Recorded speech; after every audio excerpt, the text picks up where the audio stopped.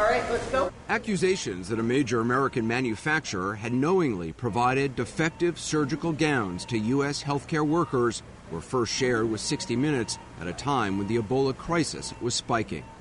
Did you sell protective equipment for Ebola that you knew was defective? No, and frankly, I think the allegations aren't based in the facts. You're saying they're completely false? Yes. Is that what he told you? Yeah.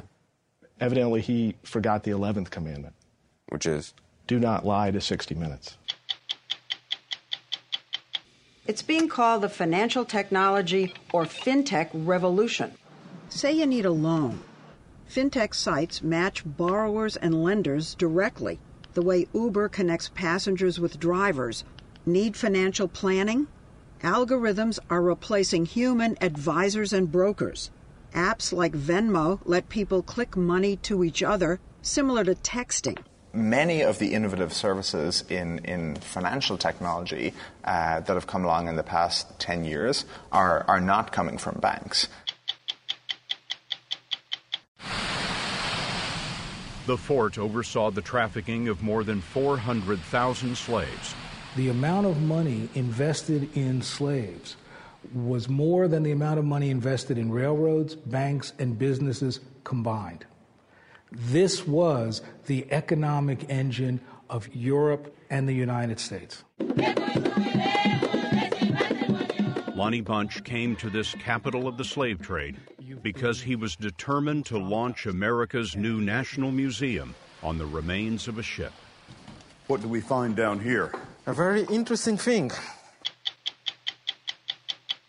I'm Steve Croft. I'm Leslie Stahl. I'm Anderson Cooper. I'm Bill Whitaker. I'm Scott Pelley. Those stories tonight on 60 Minutes. Welcome to Play It, a new podcast network featuring radio and TV personalities talking business, sports, tech, entertainment, and more. Play it at play.it. During the most recent outbreak of the Ebola virus, more than 500 healthcare workers died of the disease, and something called personal protective equipment became essential to preventing the deaths of even more. We're talking about gowns, gloves, masks, and other gear that's designed to block the transmission of deadly bacteria and viruses. They're used every day in hospitals to protect doctors, nurses, and patients. But Ebola was so lethal, it raised the stakes enormously. If the protective equipment fails, infectious bodily fluids can get through, a problem known as strike-through. At the height of the Ebola outbreak, we received a tip that a major American manufacturer had knowingly provided defective protective equipment to healthcare workers in the U.S. and abroad.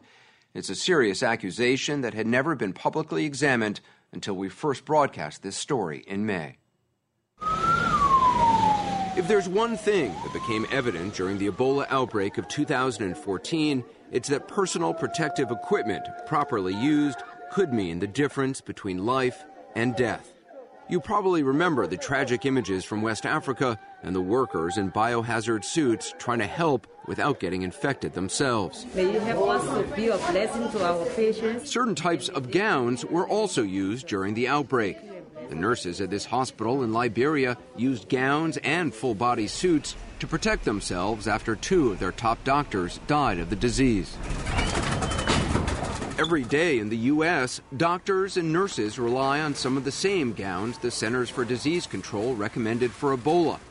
One of them is the Microcool surgical gown, made by Halyard Health, which sells about 13 million gowns a year worldwide, including a quarter of the U.S. market. The Microcool gown is supposed to provide the highest level of protection available against blood-borne bacteria and viruses. Its label says it meets a rigorous industry standard known as AAMI Level 4. All right, let's go. Which means it's impermeable, so that blood containing viruses like hepatitis and HIV won't get on surgeon's skin during an operation. There's just one problem. What was wrong with the Level 4 gowns? They would leak. They would leak when we pressure tested them, especially in the seams. Bernard Vizot was the Global Strategic Marketing Director for Microcool and other products from 2012 to early 2015. He worked for Halyard Health, which was part of the Kimberly-Clark Corporation until November 2014. When 2 nurses at a Dallas hospital became infected after caring for a patient with Ebola, Vizot says he was relieved the nurses hadn't been using microcool gowns, but he was concerned by the way the company went into high gear to sell the product. These gowns were being recommended for use with Ebola. Aggressively being recommended. In what way, aggressively? We put a full court press to drive microcool sales. We told hospitals to stock up on our microcool products. We told them to have at least 8 to 12 weeks of product on hand. And that's when things became very difficult for me. Difficult because Vizot says he knew the gowns were not consistently meeting industry standards. There's a test for this, right? There's a test, and it's conducted in outside facilities. So did your gowns consistently pass this test? No, they did not. Was the FDA aware of this? Were they notified? No, not that I'm aware of. Were customers warned? No, customers were not warned either. Why not? Well, because Kimberly-Clark knew that if they told customers, it would cost us a lot of business. They didn't tell the public. They didn't tell the FDA. They didn't tell physicians. They told no one. They kept selling the gown to the tune of millions of dollars every month.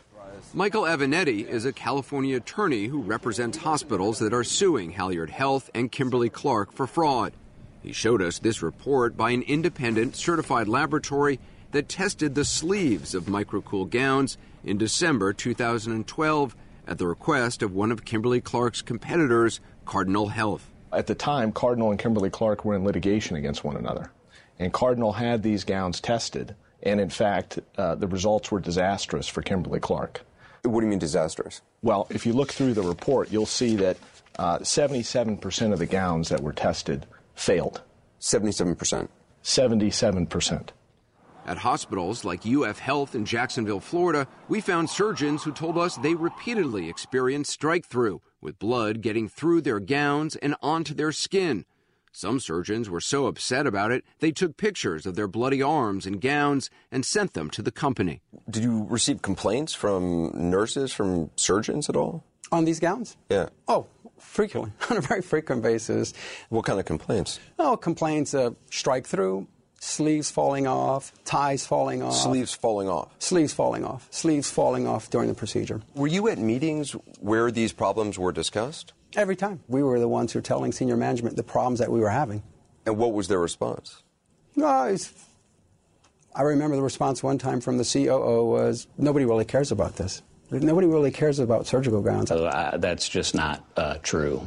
Chris Lowry is the COO Vizot was talking about, the chief operating officer of Halyard Health. Did you sell protective equipment for Ebola that you knew was defective? No, and frankly, I think the allegations aren't based in the facts. You're saying they're completely false? Yes. We get less than one complaint for every million gowns sold. And even more so is we've never received even one report of a healthcare professional contracting an infection as a result of a flaw in our product. Lowry says Bernard Vizot didn't raise his concerns until after he left the company. Vizot says he was fired because he was vocal about the problems. The company also questions the motives of this man, Keith Edgett, the former head of research and engineering for the gowns.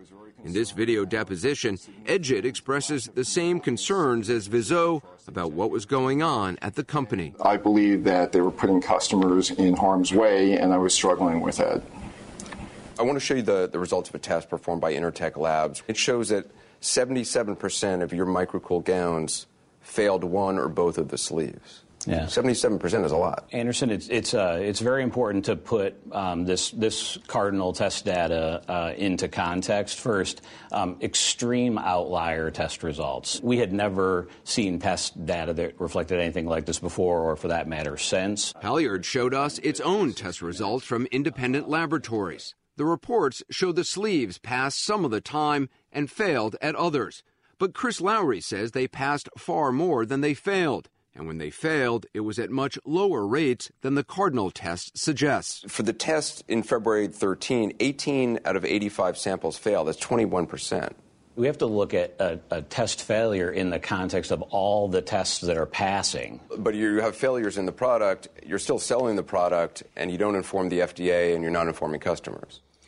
It's important to understand that no manufacturing process is perfect. You take that. But these failures are above the industry standard. You're allowed a certain amount of failures When you actually fail a test, though, that's above the failure rate that's already built in. And in the testing that we completed after the cardinal testing, we believe that we were fully compliant with our requirements for the product as it had been cleared. Is that what he told you? Yeah. Evidently, he forgot the 11th commandment. Which is? Do not lie to 60 Minutes. The company had shown us this March 2013 lab report as part of its proof the gowns passed the test. But attorney Michael Avenatti says that's not what really happened. They claim to have submitted 79 samples and 75 passed. They said they passed, yeah. Well, they didn't pass. They failed because they didn't submit 79 samples. They submitted 85 samples. And in fact, 6 of the samples weren't even tested because the sleeves were so bad. The lab took them out of the package and they didn't even test them because it was obvious what was going to happen. And they didn't include that as failures? No, they didn't. And in fact, I brought the document that shows it. It's a spreadsheet prepared internally at Kimberly-Clark. It says 6 failed, not tested due to unsealed seams. Lot fails. You're saying this is an example of fuzzy math? No, this isn't fuzzy math. This is fraud. When we asked Halyard about this, the company acknowledged it hadn't told us about those untested samples, but denied it was trying to deceive us. The company says even if a sleeve seam fails, the risk of a doctor or nurse getting infected is extremely low. They'd have to have some type of cut that would allow transmission. The defect would have to be in that exact place. The surgeon would have not covered the cut or abrasion as they should have per their procedure. There's so many factors that have to align for that to occur. I think it's really easy for him to say that, but he's not the guy doing it. Dr. Sherry Wren is a vice chair of surgery at the Stanford University School of Medicine. The bottom line is he going to stand there and volunteer to let me paint some hepatitis C blood on his arms and on his stomach? Probably not, it's going to be my guess. And you've had hepatitis C blood on your arms and on your stomach? Of course. Dr. Wren specializes in gastrointestinal surgery and is co-author of guidelines for surgeons operating on patients with Ebola. She has no connection to the lawsuit against Halyard, but she does wear microcool gowns for procedures like this one, in which she knew the person she was operating on had hepatitis C. Shortly after we recorded this surgery, Dr. Wren told us she got blood on her arms and hands 3 times while wearing 3 different microcool gowns and operating on another patient who also had hepatitis C. We've been told that as long as your skin is intact, you're okay. Actually, with that case, I finished operating at 5 in the morning, and I looked down at my hand and I realized I had eroded off a callus. So I had ripped my own skin in the OR. It does matter then to you that these gowns are impervious? Yes, of course it matters. Do I really want to have somebody else's infected bodily fluids on my body? No, I do not. Internal documents we obtained suggest the company knew for a long time that it had a problem, which is why we wanted to ask the COO, Chris Lowry, about this November 2014 PowerPoint presentation that identifies a 1.5 year gap in sleeve seams passing the industry test. We've been told that in November of 2014, a timeline was presented, and your own people acknowledged that there was a 1.5 year period in which the sleeve seams didn't pass the test, which demonstrates the gown is impervious. Is that true? It's not. Because this is the presentation, and on the second page, it says gap in sleeve seams passing ASTM 1671, and it shows a 1.5 year gap. Yeah, Anderson, if it's okay, I've not seen this presentation to my recollection, and so I don't think that it's appropriate, particularly out of any context, to react to it. Do you think stuff like this happens? I think, Anderson, probably from a time perspective, if you don't mind. You want to stop? I think that we probably, I think we've spent the time that we agreed to in the team. After our interview, Halyard told us it was not required to meet new, more stringent testing criteria during that gap shown on the timeline. By January 2015, the company says it had new sealing machines in place to improve the quality of its sleeves. But before the new machines were up and running, the company sold thousands of microcool gowns to the CDC's Strategic National Stockpile of medical supplies for use in future outbreaks and emergencies. The government's National Institute for Occupational Safety and Health is conducting research on protective equipment. When it commissioned tests of gowns produced in 2014 for the stockpile, there were some sleeve failures in 3 out of 4 batches tested. Are federal or state authorities looking into this at all? I can't comment on that. They certainly should be, because forget about the civil liability. This is criminal conduct. In its most recent annual report, Halyard Health says it had been served with a subpoena that is related to a United States Department of Justice investigation. The Justice Department and the Food and Drug Administration, which regulates medical devices, declined to comment further. The company said to us basically there's no evidence that anybody got sick or died directly related to a failure of any gowns. If it was so egregious, wouldn't there be many cases or even one clear case that you could point to that says, look, there was this failure of a gown and this doctor became infected with Ebola or HIV or any other disease? Until now, why would any doctor or nurse have any reason to question Kimberly Clark's representations regarding the effectiveness of this gown? This story may, in fact, be the first time that physicians and nurses who have contracted disease take a step back and say, you know, maybe that's how I got it. Since our story first aired, one of the people we interviewed, former marketing director Bernard Vizot, died of a heart attack. And last month, FDA inspectors showed up at Halyard Health's corporate offices asking to see documents regarding its microcool gowns. Welcome to Play It, a new podcast network featuring radio and TV personalities talking business, sports, tech, entertainment, and more. Play it at play.it. One sector of our economy after the next is being disrupted by new apps and websites, like bookstores, taxis, hotels. Could the banking industry be next on the list? As we first reported in May, thousands of startups are challenging many aspects of banking. The newcomers argue that this important sector is too set in its ways.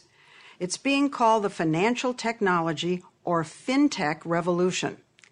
We looked at the birth of one fintech company founded by 2 young fintechies who started not unlike the founders of Facebook and Microsoft. Which one of you dropped out of Harvard? That was me. And which one of you dropped out of MIT?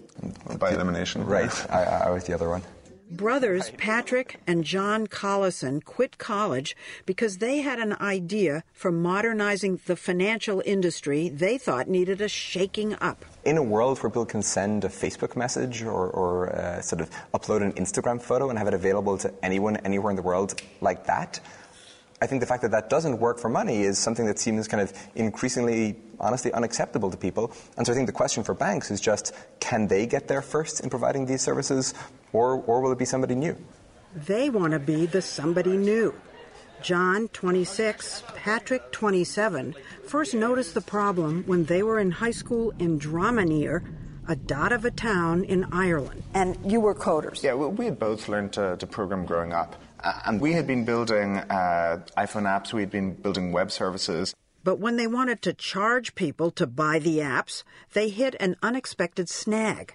They had to go to the bank and file paperwork just to be able to collect the money. Like really sort of, kind of like getting a mortgage. You'd have to like convince them that you are worth supporting. And like a mortgage, it would have to be approved. Right, exactly. And it would take sort of weeks for this approval process to happen. And it just seemed sort of like this crazy mismatch. So they decided to do something about it. They created software that allows businesses to cut through all that bureaucracy and instantly accept payments online from countries across the globe. We visited their startup, Stripe, in the Mission District, the heart of San Francisco's tech scene, where Patrick showed me how fast a business could set up a money collection system using Stripe. Set me up. Pretend I'd left 60 Minutes to create an online business. Well, what do you want to sell? I think I'm going to sell dog food, homemade dog food. In 5 minutes, after a few clicks and a cut and paste of their code, Command C to copy it. He said my company would be ready to receive payment for homemade dog food online right then and there. I mean, it doesn't need to take any longer. This is how it should work. And this is what would take weeks and weeks and weeks and forms and verification. And going to the bank branch and waiting for paperwork to be mailed back to you and all this stuff. They developed software for buy buttons, letting companies accept payments online fast and in new ways. Stripe charges sellers a small percentage for every transaction. Does the buyer pay anything? The buyer pays nothing. Nothing. Yeah, correct. Their goal is to make money as easy to send as email for everyone, anywhere, on any device. We want to free businesses from just selling via credit cards, to people who hold bank accounts, and instead enable people to purchase online no matter what it is that they use, bank account or no. And of course, this needed the smartphone. It needed this move to mobile. For sure. Stripe is hardly alone in inventing new financial technology, or fintech. There's a revolution brewing with thousands of these companies trying to make banking faster and cheaper and increasingly mobile. Many of the innovative services in financial technology that have come along in the past 10 years are not coming from banks. But by and large, the newcomers are not challenging the core function of banks, taking deposits. Even the startups themselves park the money they handle at FDIC-insured banks. I think there'll always be a need for sort of somewhere to store your money, to have it sit. And we think, for all their flaws, they have a lot of experience at being banks, right? But fintech is targeting nearly all the other functions of banking. The startups are peeling off one profitable service after another, typically offering them for less. It's called unbundling the banks. Say you need a loan. Fintech sites match borrowers and lenders directly, the way Uber connects passengers with drivers. Need financial planning? Algorithms are replacing human advisors and brokers. Apps like Venmo let people click money to each other, similar to texting. And if you want to wire money across borders, I'm sending $500. The CEO of a company called TransferWise showed us how his app can send money abroad and convert currencies, say dollars into pounds, without bank tellers and high exchange rates. Users just swap with each other. And a couple of clicks, and boom.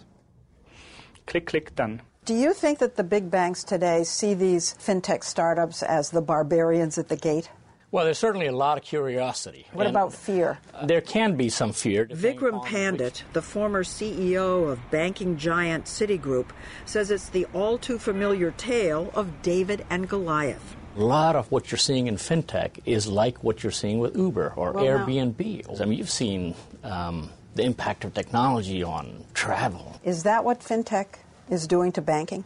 It's early days, and banks are thinking about it, and they're trying to understand what all this new technology can mean. It could mean trouble with millennials willing to ditch brand-name companies for new apps on their phone. The banks have not realized how different this generation is.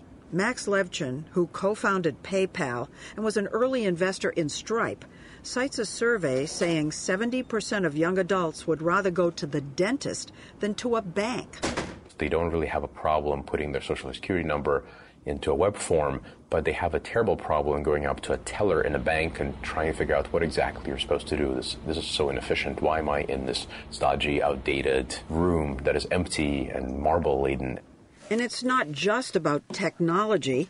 There's also a question of trust. The millennials, their basically formative experience is the financial crisis. They're the ones who really don't trust the banks. Mm-hmm. And I mean, we know that the many banks serve their own interests more than those of their consumers. You're criticizing a system basically that you helped create. Well, there's no question the crisis demonstrated that the system didn't work. And when you looked at the aftermath of the crisis, what needed to be done, you had to make sure banks got back to the basics of banking and that they had to address the trust issue. But in the meantime, fintech started taking root.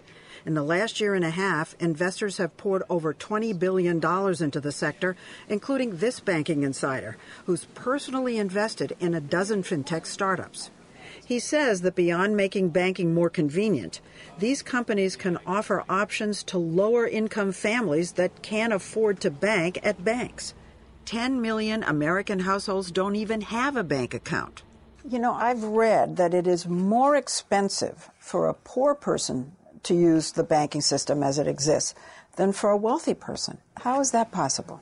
There are bank account fees on your checking accounts. There are commissions, there are exchange rates. It all adds up. And that doesn't happen with the new companies? The new companies, they're transparent, and they tell you what the fees are, and they are a fraction of some of the fees that are charged by banks. As services move onto the internet, they can provide the services more cheaply. And, you know, many of these banks, they have hundreds of thousands of employees, whereas as we see financial services moving online, you don't have to have a physical presence and pay for that. So you can eliminate hidden fees if your cost structure is lower. And I'm hearing eliminate jobs. I mean, we're talking about hundreds of thousands of jobs in the banking sector. Tellers and, you know, financial advisors, you name it. I think in general, sort of technology always sort of makes some jobs less relevant or perhaps even obsolete. But I will say that the idea that sort of these people will find nothing else to do seems like it's way too pessimistic on the capabilities of everyone as human beings. Have you looked at the employment scene right now? I think it'll take a while to adjust, but when you think about just the creativity of people and what they're capable of and the sort of aspirations and dreams that they have, the idea that they're not capable of anything more than sort of performing these automatable clerical tasks, I don't believe that for a second. There are issues with fintech that go beyond the loss of banking jobs. Letting these new companies handle your money could be risky because there are concerns they're inadequately regulated. And there's also the issue of online security. People have been trying to steal money for as long as money has existed, and the best we can sort of as a society hope to do is to sort of design security in the most thoughtful and sort of robust way possible, and that's sort of what we set out to do with Stripe. And it's not like the big banks haven't been breached by hackers. So is fintech the next Uber? Well, it's still a small slice of the financial industry, and the powerful and rich old guard is fighting back, its lobby already pushing for more regulation to curb the newcomers. And scrambling to adapt, big banks have begun increasingly investing in and partnering with fintech, some looking at a technology called blockchain that's behind digital currencies like Bitcoin. I think it's kind of human nature to always want to see these things as a competitive dynamic, that either technology companies have to win or the banks have to win, and one of them is going to lose. It's not as black and white. Yeah. Do you think what you have can be brought to a bank like Wells Fargo or J.P. Morgan Chase? Can they integrate this, or it's either one or the other? I think they can be part of it. They can be part of sort of the infrastructure that powers it. And that, again, we work with Wells Fargo and many other banks today. But I think that they can only be part of it. They can't be sort of the agents driving it forward. He says that over 1 in 4 Americans online have used Stripe in the last year, including on sites like Facebook and Twitter, and department stores like Saks and Macy's. The software is embedded on both Apple Pay and Android Pay, and it's already helped hundreds of thousands of businesses accept money online. There you go. Oh. Even though Stripe has some stiff competition, like PayPal, the brothers have made 2 covers of Forbes, and the 4-year-old company is now valued at $5 billion. Not bad for 2 brothers who not long ago had to beg their bank branch for approval. When you have a major technological shift like this, it's not clear that automatically the existing financial players are the ones who are going to win. Even though they're huge. Even though they're huge. Powerful. I mean, there were plenty of huge retailers before Amazon, but somehow this little, upstart from Seattle, in just a few short years, gobbled up the business. Banks are so rich. Do you worry that they're going to come and buy you out? Well, luckily we have a say in that, and we want to build a long-term independent company. Oh, you want to buy them out? In the months since we first broadcast this story, the fintech world suffered a black eye. Lending Club, once the poster child of online loans, has been tarnished by revelations of improper lending. It's led to the ouster of its CEO, a Justice Department investigation, shares dropping, and discussion of more regulation. Welcome to Play It, a new podcast network featuring radio and TV personalities talking business, sports, tech, entertainment, and more. Play it at play.it. This past fall, we told you about a ship named for St. Joseph that sank in a terrible storm more than 200 years ago. Half the passengers survived, but the sea closed over more than 200 men, women, and children who were locked below the deck. You would think a disaster like that would be legendary, but the St. Joseph was a slave ship, and the screams bursting from the hold were the cries of cargo. Today, the silence of those lost voices is unbearable to Lonnie Bunch. He's the founding director of the Smithsonian's National Museum of African American History and Culture, scheduled to open in September in Washington.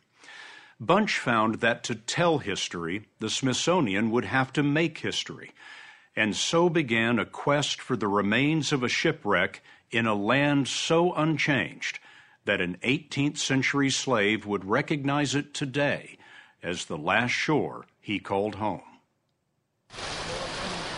Mozambique Island defies the erosion of time. The Portuguese colonists who claimed it 500 years ago would still find the cut of the cloth that borrows the wind as familiar as the cut of the stone that framed their city.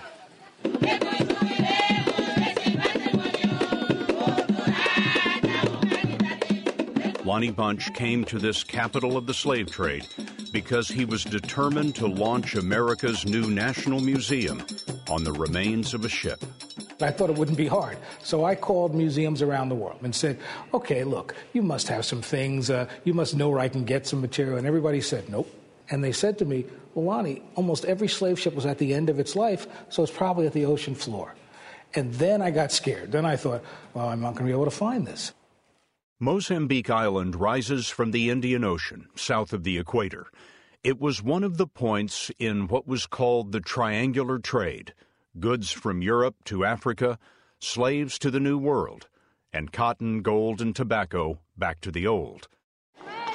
In the 1400s, the Portuguese were the first Europeans to trade in slaves, and they became the largest, followed by the English, French, Spanish, and Dutch. On Mozambique Island, the Portuguese built a fortress that they called St. Sebastian for the Christian martyr who was captured, chained, and murdered in Rome in the year 288. The irony of that name was the only thing here the Portuguese failed to grasp. You know, when you look at the enormous effort that went into building this fort, they were protecting something that was hugely valuable to them. They recognized that the key to their future as nations with economic prosperity was the slave trade. The fort oversaw the trafficking of more than 400,000 slaves. Bunch was certain there had to be evidence of a ship, and he soon discovered he wasn't the only one looking. Give me a hand. He found a group of researchers calling themselves the Slave Wrecks Project, and they were following a promising lead. What do we find down here? A very interesting thing. Decio Muanga is a Mozambican archaeologist helping the Slave Wrecks Project locate the beginning of the story. This is a tunnel that was used to put slaves inside the island or put them out of the island as well. Under the old Portuguese town, tunnels connected holding pens to the sea. The devout Portuguese preferred to keep slaves in transit out of sight. How were these slaves captured? Some individuals, African individuals, specialize in capturing slaves. So they will go and raid villages far, far from here. And they walked chained all the way from there to here. And of course, lots of them died on the way. So these were Africans, yes, capturing Africans. Yes, yes. It was not only a business for the Portuguese, the Europeans in this case, but also for some of the local chiefs as well. Those local chiefs came to this auction house to sell captives to European clients. A Mail in the late 18th century, early 19th century would go anywhere from $600 to $1,500, which is probably about $9,000 to $15,000 today. This was incredibly lucrative. In the years before the Civil War, the amount of money invested in slaves was more than the amount of money invested in railroads, banks, and businesses combined. This was the economic engine of Europe and the United States. By the time you got here, the enslaved marched from the auction house down this ramp and onto the ships. What you probably had was almost an assembly line. You'd bring people, you'd sell people, then you would move them onto the boats and off to the New World. What does Black America need to hear, in your estimation, from the echoes off these steps? I think all Americans need to recognize that as tragic and horrible as slavery was, as big an economic shadow as it cast, the one thing it didn't do was strip people of their humanity. And I wish that all of us were as strong as the people that walked down those steps and got on those boats. We're wading out into the tidal flats. If Lonnie Bunch was to find his slave ship, he would need Steve Lubkeman, co-founder of the Slave Wrecks Project. He's an anthropologist from George Washington University who believes that slavery is the greatest story in maritime archaeology. Think about the way in which computers nowadays affect all of our lives. It doesn't affect just the computing industry. I mean, everything is interlinked and depends on this. And the slave trade, in its time, was truly the equivalent. It reached into and influenced and created the modern world. Even so, it's not likely much has survived centuries under the sea. We're not talking about a hull that you're going to find down there and masts and all of that you would imagine in your mind's eye. We don't find intact ships. We find parts of ships. You have to go underneath the water, add some difficulty to this, find the pieces, try to put them back together, and put together the story that you can. The story Lubkeman was searching for wasn't discovered underneath the water. His ship was lost in the dry official records of Cape Town, South Africa, which reach back to the 1600s. The Slave Wrecks Project had been diving into these binders for months when they discovered the St. Joseph, known in Portuguese as the São José. The São José arrived at Mozambique Island in 1794. The cargo manifest records 1,500 iron bars for ballast and more than 400 slaves bound for Brazil. This is a cargo sketch from a different but typical ship. Paul Gardulo is a historian of slavery and curator of the Smithsonian Museum. Bodies and souls laid side by side with no room to move, no sanitation. Many people on these voyages died. How long was that journey? A journey like the one the São José took could take up to 4 or more months. This is slavery on a global industrial scale. From about 1500 through the 19th century, through the late 1800s, we're talking about at least 12 million people. Off Cape Town, South Africa, the captain of the São José was caught between a violent storm and a nautical chart spiked with warnings: Whittle Rock, Bellows Rock, Rocky Bank. The São José crashed. 212 slaves were killed. And because money had been lost, there was an investigation. They wanted to have independent verification. Interviews with survivors have survived. This is the crew's account, and right here we have the captain's account. And he signed his name here 220 years ago. Incredible. He said he decided to save the slaves and the people. The people are the crew. The slaves are just cargo. The 200-year-old investigation pinpointed the site. And in 2010, divers responding to a metal detector discovered bars of iron. One of those divers is Jaco Boshoff, an archaeologist with South Africa's Iziko Museum and Lupkeman's partner in founding the Slave Wrecks Project. Beauchoff says these are the iron bars we mentioned a moment ago on the São José Manifest, the ballast for the ship. So you actually were excavating the sand? That's correct. On the sea bottom? That's correct. This stuff was under the sand? Under the sand. So you're in how much water? About 5 meters of water. About 15, 20 feet of water? That's correct. And then these are 2 feet under the sand below that? That's right. Turns out shallow water only makes the work harder. Surf tosses the divers, and sand vacuumed away settles back within hours. But after more than 300 dives, this is what they've recovered so far. This is the little nails that These are nails that pinned sheets of copper over the hull for protection. As you can see, what looks like a lump of concrete is marine growth on a wooden pulley block, similar to this one, used to hoist sails and cargo. This X-ray shows the 2 white spaces where rope was threaded around the wheel.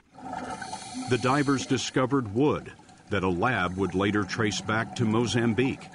And this may be the most revealing artifact of all. Masked by 2 centuries under the sea, X-rays show a shackle, similar to this, used to bind slaves. So there's a long bar running through, and shackles often were on a long bar, the leg shackles especially. So a long iron bar with a round metal ring. Yeah, that sort of thing, yes. And in this particular case, leg shackles. Leg shackles? That's right. Have you found everything that's down there now? No, not at all. Not even close. We've got a lot more to do. We've only scratched the surface at this stage. How can you be sure that the wreck you found off Cape Town is in fact the São José? There are certain types of artifacts that are found on this wreck that put us within a particular time bracket. Ceramics, for example. But then there are other things that I think are very important. We have an account that gives enormous specificity in terms of geographic location, and it tells us the bay in which it was located. Finally, we find a document in Lisbon that says the São José's manifest when it left Lisbon. And the first item on that said 1,500 bars of iron ballast. You put all of those different lines of evidence together, it's almost statistically impossible that it could be anything else. They are the first artifacts known to be preserved from a ship on a voyage of slavery. And they will anchor the slavery exhibit this fall when Lonnie Bunch opens the National Museum of African American History and Culture on the Mall in Washington. The story of slavery is everybody's story. It is a story about how we're all shaped by it, regardless of race, regardless of how long we've been in this country. And we hope that we can be a factor to both educate America around this subject, but maybe more importantly, help Americans finally wrestle with this, talk about it, debate it, because only through that conversation can we ever find the reconciliation and healing that I think we all want. I'm Scott Pelley. We'll be back next week with another edition of 60 Minutes.